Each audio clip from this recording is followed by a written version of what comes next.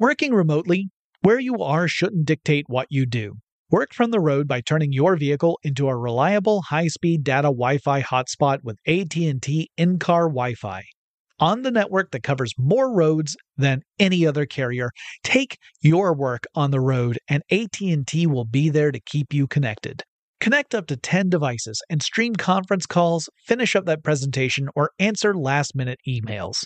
Why wait? Go to att.com/in-car Wi-Fi today for free trial eligibility. Based on independent third-party data, number of devices varies by manufacturer. Always pay careful attention to the road and don't drive distracted. Wi-Fi hotspot intended for passenger use only when vehicle is in operation. Compatible device and vehicle required. Running a business is no cakewalk, but with SAP Concur Solutions, you can be ready for anything. You can manage travel, expenses, and AP all on one platform that's packed with AI and best practices, and that delivers it all through an easy, clear, I can't believe how simple that is experience. So, while not much can be done about that guy who never fails to burn the microwave popcorn and stink up the entire office, with SAP Concur, you can easily handle almost anything else. Take control of your business finances today at concur.com. That's CONCUR.com. There's a lot happening these days, but I have just the thing to get you up to speed on what matters without taking too much of your time. The 7 from the Washington Post is a podcast that gives you the 7 most important and interesting stories, and we always try to save room for something fun. You get it all in about 7 minutes or less. I'm Hannah Jewell. I'll get you caught up with the 7 every weekday. So follow the 7 right now. When you think about the future, what kind of technology do you envision? Whatever the future holds, artificial intelligence will undoubtedly be at the heart of it all. Join Graham Class as he hosts Season 2 of Technically Speaking, an Intel podcast, and hear from the minds transforming healthcare, retail, entertainment, personal computing, and more with the help of AI. Tune in every other Tuesday and explore the latest technology that's changing our world today and creating a more accessible tomorrow.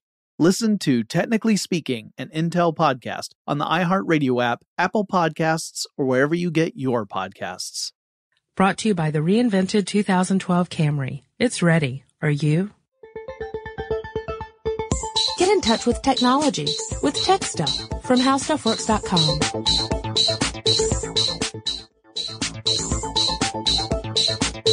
Hello again, everyone. Welcome to Tech Stuff. My name is Chris Pollette. I'm an editor at HowStuffWorks.com. Sitting across from me, as always, is senior writer Jonathan Strickland. Is life just a game where we make up the rules? As it turns out, yes. Yes, it is. We're going to talk about gamification today, which is kind of a buzzword right now. It's been a buzzword for a couple of years, particularly in the tech industry, but it extends beyond just the tech industry. Oh, yeah. This is, it's funny because it's not really a tech topic in a way, because, this is a human engineering, cognitive engineering type thing. Sure. It's not so much related to a specific type of technology, but I think in a lot of ways it can be traced back to technology. Yeah, basically what gamification is, and you could probably figure it out just based on the word, it's applying game thinking and game mechanics to tasks in order to kind of create an extra layer on top of those tasks. And there are a lot of different examples. In fact, we've talked about some of them already. We have indeed. Sure. Like geocaching. Mm-hmm. Geocaching, I would argue, is a kind of gamification. Yeah. You take a basic activity, which in geocaching, you could call it either hiking or, if you wanted to, even exploring. Right. And then you add a game element on top of it. In this case, it might be things like you have a set of coordinates and you follow it. And then when you get there, there's a little cache of goodies that's inside a box at that particular location. And then you get to take something and maybe you leave something behind as well. Mm-hmm. And that's the game element to it. And as you continue to geocache, you accumulate these little tokens or whatever, and you leave your own possibly personalized calling card behind at these various geocaches so that other people who are following, they may say, oh, hey, this guy, I've seen this guy's stuff before. This guy was at this other geocache before. I don't know who he is or I don't know who she is, but I know that they always leave, whatever, like a Smurf figurine, So that's an example of gamification. It's adding this element of gameplay on top of another activity. Yes. See, I blame Mary Poppins. She you? did say that in every job there must be done. There is an element of fun. You find the fun and snap. The job's a game. Well, actually, that was pretty wise because it's everywhere these days. Yes. I mean, it's easy to see, in games, Yeah. And a lot of our listeners are very serious, video game players. Yes. Video play gamers. But Sometimes. I would not put it past them. but yeah, all those achievements that you unlock. Yes. You unlock a new character in the game. You unlock a new scenario. You get a badge for running 50 missions. Yeah, All that stuff is gamification. And it's weird to think of gamification on top of games, but it is adding another element. For example, and the purpose in technology generally tends to be one of two things. You're either trying to teach a concept and you're using gamification to entice people to learn about that concept by creating a sort of a reward system, really, for them to participate. And the reward system keeps them going. And the other related idea is engagement.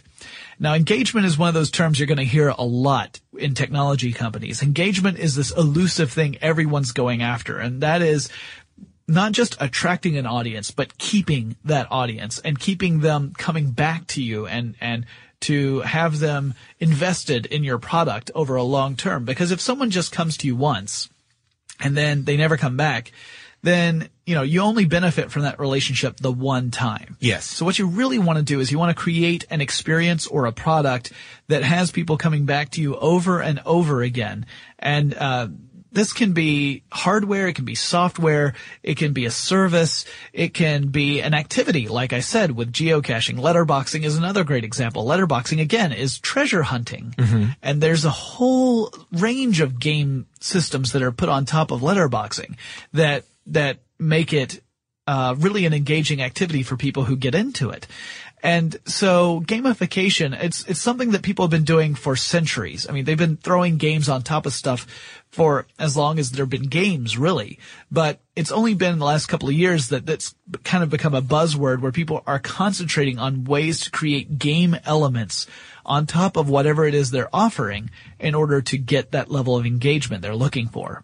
Mm-hmm. Yeah, and there are all kinds of applications for this. I mean, some of you who have mobile devices like to check in on things like Gowalla or Foursquare, right? Or Scavenger, yep, if you like. And let's start with Foursquare and then move to Scavenger, because Scavenger is kind of like a very specific twist on Foursquare. Well, it's funny because these I don't know, they're really not technically games. No, but they're badges that you can earn in Foursquare, for example. Yeah, that and that would be, I would say, the oldest of the three. Yeah. Foursquare, once you create an account on Foursquare and you have a GPS-enabled phone, mm-hmm. Basically you're asked to check in when you go to someplace. So, you get to work, you say, okay, I'm here at work. And it will tell you, for example, how many people are there and how many people, yeah, possibly who they are. Yeah. If you're friends with them, it'll tell you if your friends are there. It may even tell you if your friends are nearby, if they're not like right where you are, but they're in the area. It might tell you that. It gives you an opportunity to share that on Facebook and Twitter. It gives you the opportunity over time to become the mayor of a location. So that's the first layer of gamification right there, is becoming the mayor, because then you have status. You have attached a status to this service. And status is really important to people. People like having high status. It's good to be the king. Yeah, it makes you feel important, right? I mean, right. We all get this. Like it feels good. So the mayor idea makes perfect sense. You could argue, yeah, it just means that you have a smartphone and you've been here a lot. Yeah. That's all it means. But you could say, yeah, but I've achieved something. I am a mayor here. And then they have these badges that they have, on Foursquare that you get. You earn these badges by checking into specific types of locations, or perhaps the location you're checking into has a particular feature. Like, there's one that if you've checked into at least 3 places that have a photo booth, you get a certain badge. There are badges where if you check into a place that has a lot of other people, they have swarm badges, and they have different levels of swarm. So the more people who are there, if you have like 200 or 500 or 1,000 people, you'll get a different level of swarm badge for checking in. So if you guys want swarm badges, here's where you gotta go. You have to go to either South by Southwest or CES, and I guarantee you, because that's where all the tech people are, and they all love to use these things. That's where you're gonna get the best chance to really earn one of those badges. You can also earn them in other, like, really popular places, like, say, Disney World or Disneyland. Yeah, actually, that's a good point. Gowalla has a feature on it that allows you in which they have certain tours where you collect. If you go to some place like Disney World, you're supposed to, if you go to all the different places, they'll have like a subset of badges there. And it's sort of like can you collect all 12 of these locations? See if you can check in at all these different spots.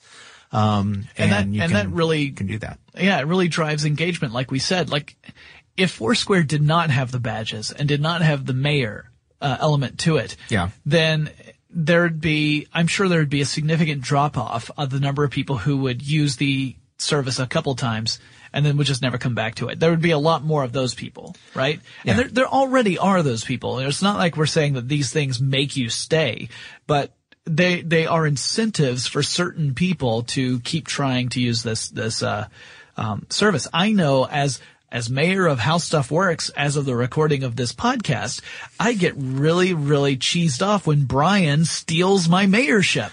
And it's gone back and forth between the two of us at least 5 times already. That's impressive. Yeah, Brian and I, we tend to steal this. I become mayor, then like a week later he's the mayor, and then I'm the mayor again.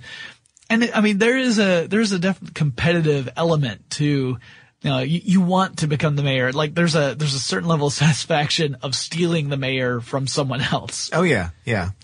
And Gowalla also offers a little something that Foursquare doesn't, that I think is kind of cool. Yeah. The company that makes Gowalla is called Alamo Fire. They're based in Texas, and they have they also, if you've ever played the Facebook collecting game Pack Rat, they also do that. They have some pretty cool art. And that's one of those things that's really neat, because they come up with badges for certain locations, certain stores and other places. So it's kind of fun to collect those stickers because they may be sort of unique. And you, like geocaching, you drop and pick up items when you go places. You might, if you go to a bookstore, you might get a typewriter or what they call a page turner, a book. And it has a collector's number on there, number 1054.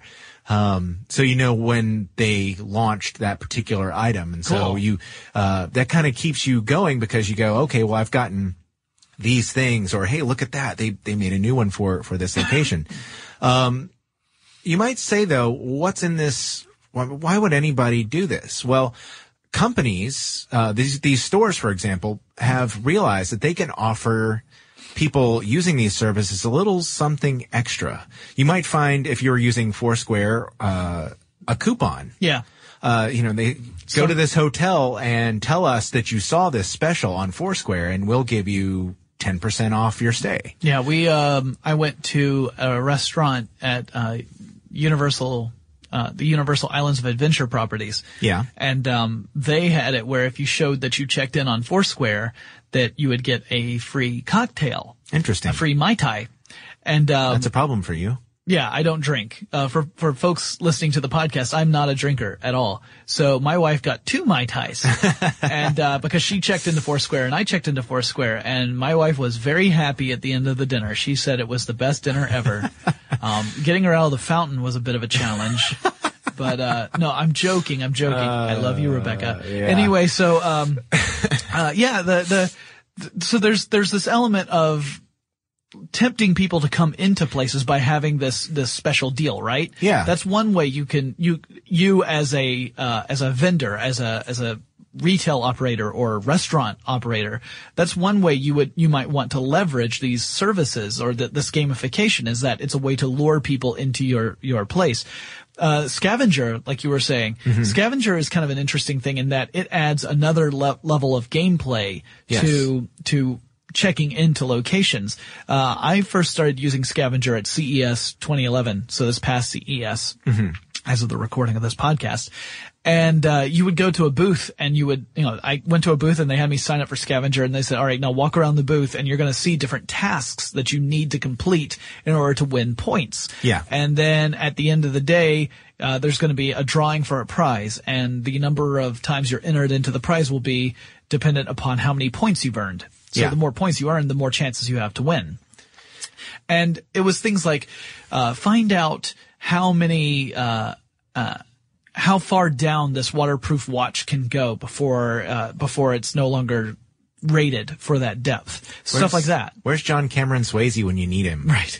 So you would have to go over to that part of the booth and find that device and learn. You might even have to talk to one of the representatives there to get the information. Then you would have to go into the app and text that information in for it to be verified so that you would get those points. Or it might be, get a picture of this one gadget that's located somewhere in the booth, and you would have to go through the booth and find it. Well, for those people, the people at these booths, every time you're going through and completing one of these tasks, now in your mind you're thinking, I need more points. I need to get more points because then I can win. What they're thinking is, by making you go to all these different sections of the booth, you are building more awareness of their brand. And that you might not be very conscious about it, but that you're going to take home this experience, and you're going to think, oh yeah, that laptop, I remember I saw it at such and such booth because I played that game. And for them, that's where it pays off. It's like marketing, right? It's a way to build awareness, and they didn't have to buy a commercial.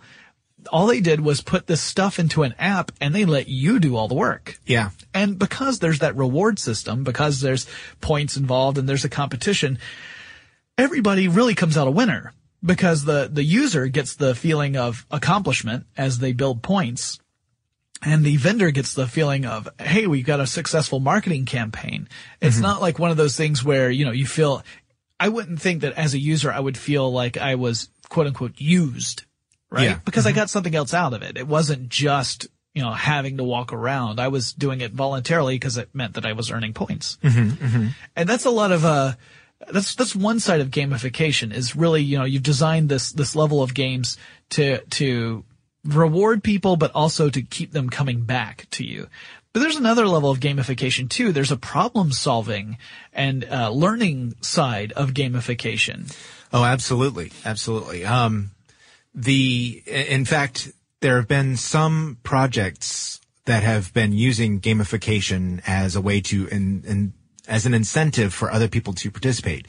We've talked about crowdsourcing some on the show, where basically, look, I've got a lot of stuff to do. For example, the SETI at Home project is an example we've used before, where scientists were collecting a mountain of information through radio telescopes, and they just didn't have the computing power to process it all in a timely manner to see if there was any kind of discernible signal in all the noise they were getting from space. Right. So they enlisted the help of many, many people. Hey, look, we've got a little application that you can install on your computer. It will help us crunch the numbers that we're getting back from space. Yeah, it's going to run in the background. You don't have to do anything. Yeah. And it was a pretty cool screensaver as well. Yep. So it looks like it's doing something really cool. And basically, when you share the information back with them, it comes to them in a form that they can use and quickly scan to see if there's any value in it. Also, hey, a little bit of gamification before gamification was a word, I think.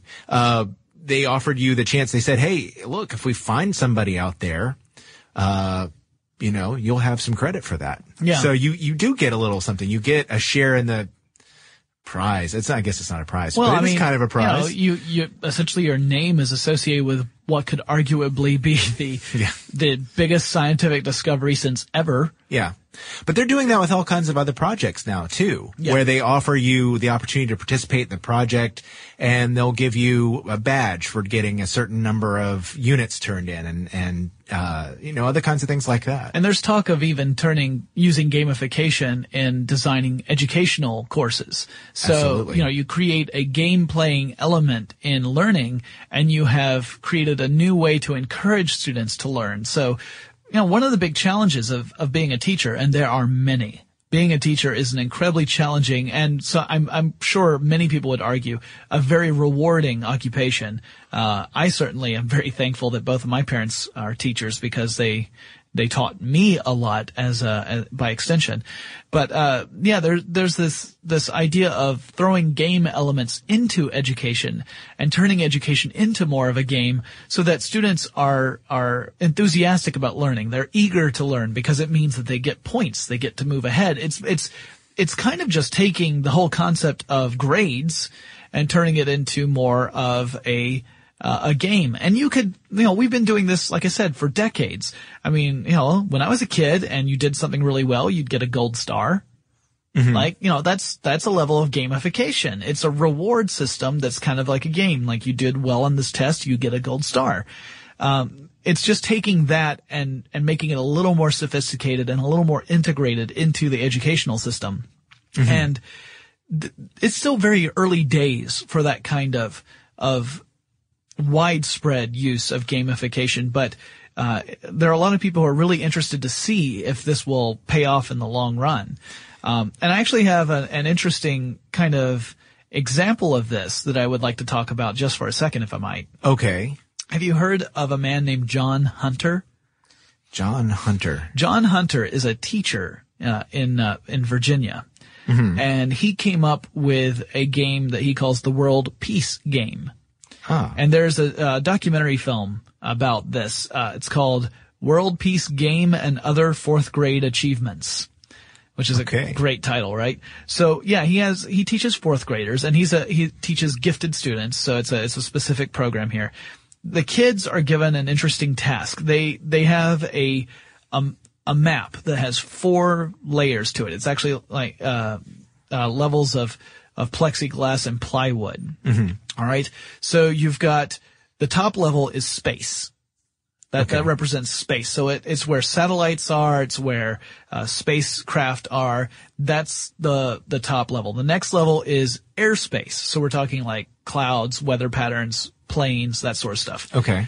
The base level is ground and sea level. That's where all your land-based and water-based units are. Yeah. And the level below that is under the sea, so it's things like submarines and undersea oil drilling, that kind of stuff. And a crab and a Little Mermaid. And there's this. The purpose of the game is that they have, I think it's 4 nations that are not representative of any particular real-world counterparts. They're faux nations. Yes, faux nations. And the students even get to name the nations that they belong to. Cool. Each nation, the teacher comes up to students that he thinks would be particularly well suited for the role and approaches them and offers them the chance to become prime minister of one of those nations. The prime minister, in turn, gets to appoint from the class different cabinet level positions. Mm-hmm.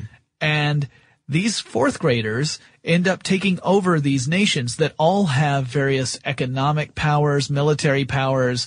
They have various complicated relationships with one another. There's a whole element of competition for resources. There are differing political ideologies.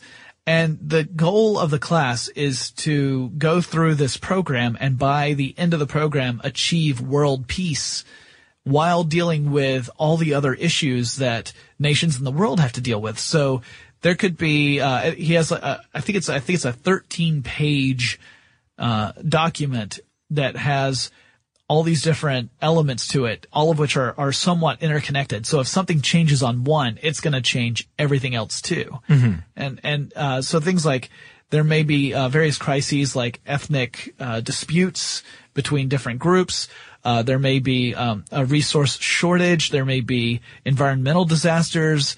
There may be, like a massive storm takes out resources in one part of the world. And the students have to keep working together to work through these problems in order to achieve world peace. Well, this is gamification of lots of different issues. Things like he tackles stuff like, global warming, political science, environmental concerns. I mean, there's all these different elements that go into this game. And the amazing thing is that I think his classes have a perfect record of reaching world peace by the end of the program. And he's been doing this since I think 1977.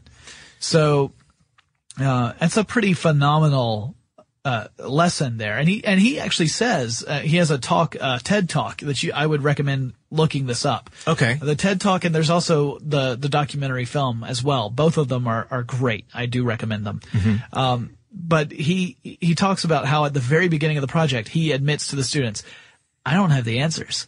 Yeah. I don't know how to fix the world. That's what you have to do. And here's the game. No pressure. Yeah. But that's the thing, is that it gets these kids thinking, because it's in a game format, it gets these kids thinking in a way of, how do I solve this obstacle? How do I get around this obstacle to achieve my goal?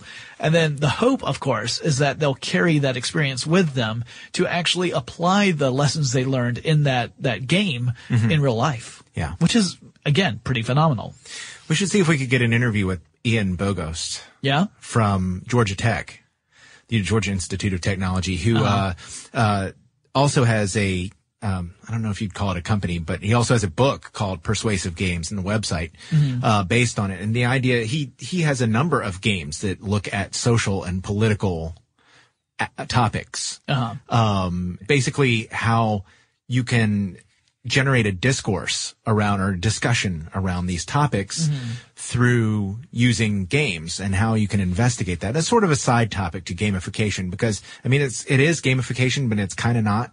Yeah. Also Budget Hero on Marketplace, the public radio program, marketplace.org. You can find the Budget Hero game. I think I posted it to our Facebook page a long time ago. But yeah, basically it's a way to balance the budget. Or, actually, I don't know if you had these, but when I was, in junior high school, we had the, stock market game. Yeah. Where they were trying to teach us about economics. Right. But what they would do is say, okay, we're gonna, as a class, everybody gets 250,000 fake dollars to invest in the stock market. Now you guys have to go look at the market, and based on what you know of these companies, make some fake investments. And by the end of this, we'll see who has the most money and who has the least. Yeah, I actually won that. I actually failed miserably. I won it, and I gotta tell you, my team used the throw a dart at it strategy. I mean, that's it works for people in real life too. See, that's the sad thing, is that was a case where gamification did not teach me anything. Yeah. But there are different levels of gamification. Yeah, sure. And you can use it in your daily life too. I was while Jonathan was talking a minute ago, I was frantically looking. Is lava. I prefer molten peanut butter. All right, fair enough. The iPhone and iPod app, Epic Win. Have you heard of this? No. It's a really cool little app. And it's not free. I think it's $2.99 in the App Store as of right now when I happen to be looking at it. I learned about it a few months ago. But yeah, it's a to-do list. And so you write down the stuff you have to do, and they give you little badges and things when you actually check stuff off your list, and you level up after a certain amount of time, and there are new characters and things. So it's gotten mixed reviews. I would say mostly positive. Yeah. I've heard people talking about it in a kind of cool way. And, there are other forms of gamification too for companies now, when they're trying to encourage, human resources people to sign everybody at your company up. And, it allows people to give other people a pat on the back in a game, in the game. Say, hey, you won a badge because you really turned that job around for me really quickly, and I appreciate it. And, you know, there are elements of gamification that have been in the workplace for a while too, like whenever you have those team building retreats, that's kind of a gamification thing, because again, you're doing the team building so that you can, in theory at any rate, apply those team building skills you learn on these retreats to actual work in the office. But in the case of the retreats, it's to build a team to do things like get across an obstacle course, that kind of stuff. Or, everyone is linked together by this one rope, and you have to find how to get free of the rope in the fewest number of moves possible, that kind of thing. And it's all problem solving skills and teamwork that are part of it, but, the goal isn't just to have a good time and to get across an obstacle course. The goal is to build the skills that you're going to need to successfully work your way in that office. So, that kind of gamification has been around for ages and ages. And it's just now we're getting to a point where the layer is more obvious. It's more incorporated directly into whatever it is we're doing. And we're going to see lots of this, I think, for at least a year. And if it proves like to truly be a success, we're going to see it from here on out. If people get bored of it, then we'll move on to the next thing. So I've seen people criticize gamification to say that, well, one, it's been around forever, and two, it's a fad, or a buzzword. But we'll see. Well, it is a buzzword. It's certainly something that people have been studying as what it is, sort of a, hey, would you look at that? Yeah. And how can I make use of this in training or education or, getting my employees to feel better about themselves or getting more customers in the door. Yeah. We have, I would be remiss if I didn't mention, one of my favorite HowStuffWorks.com authors, Stephanie Crawford, who has an article on the site, How Gamification Works. I highly recommend it. It's an excellent article. And she mentions people who have been influential in sort of creating, establishing themselves as experts in the field, like Jane McGonigal. Yeah, she gave a keynote presentation at South by Southwest, which I hear was amazing. Yeah. I'm just trying to find the other person's name. There are several other people who have been really, it was Gabe Zickerman. Okay. Who was, I've seen, there's a couple pieces on O'Reilly, the tech publisher, where you can, there's I think a webcast and some other things that you can go check out if you're interested in it. But they're really sort of studying this now and finding ways that people can incorporate it.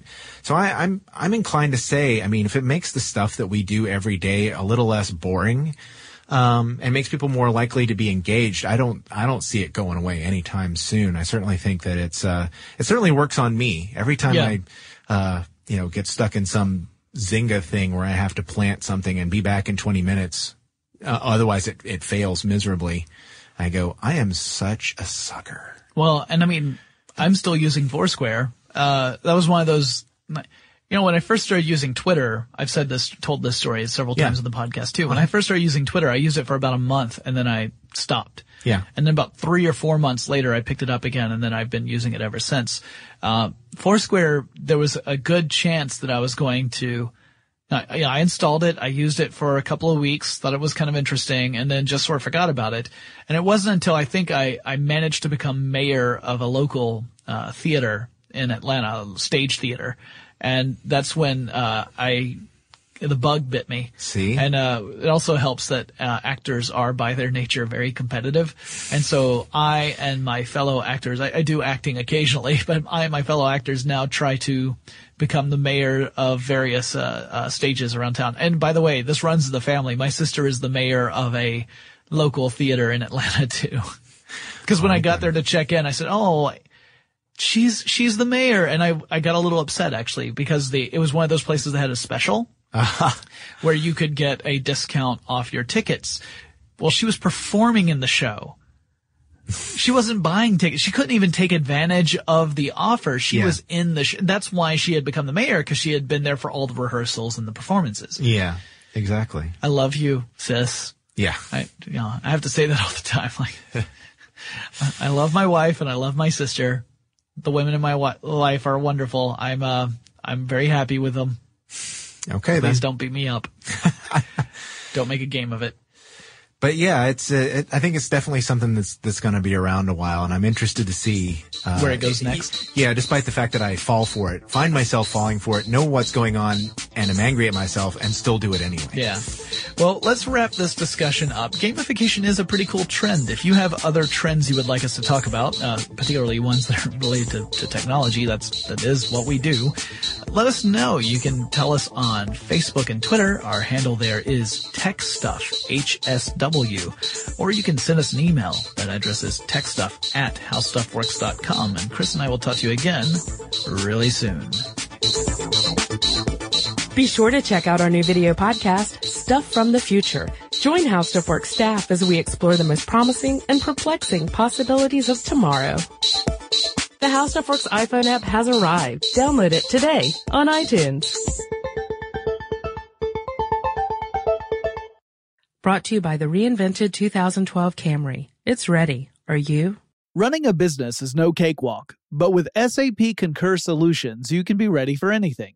You can manage travel, expenses, and AP all on one platform that's packed with AI and best practices, and that delivers it all through an easy, clear, I can't believe how simple that is experience. So, while not much can be done about that guy who never fails to burn the microwave popcorn and stink up the entire office, with SAP Concur, you can easily handle almost anything else. Take control of your business finances today at Concur.com. That's CONCUR.com. I'm Katya Adler, host of The Global Story.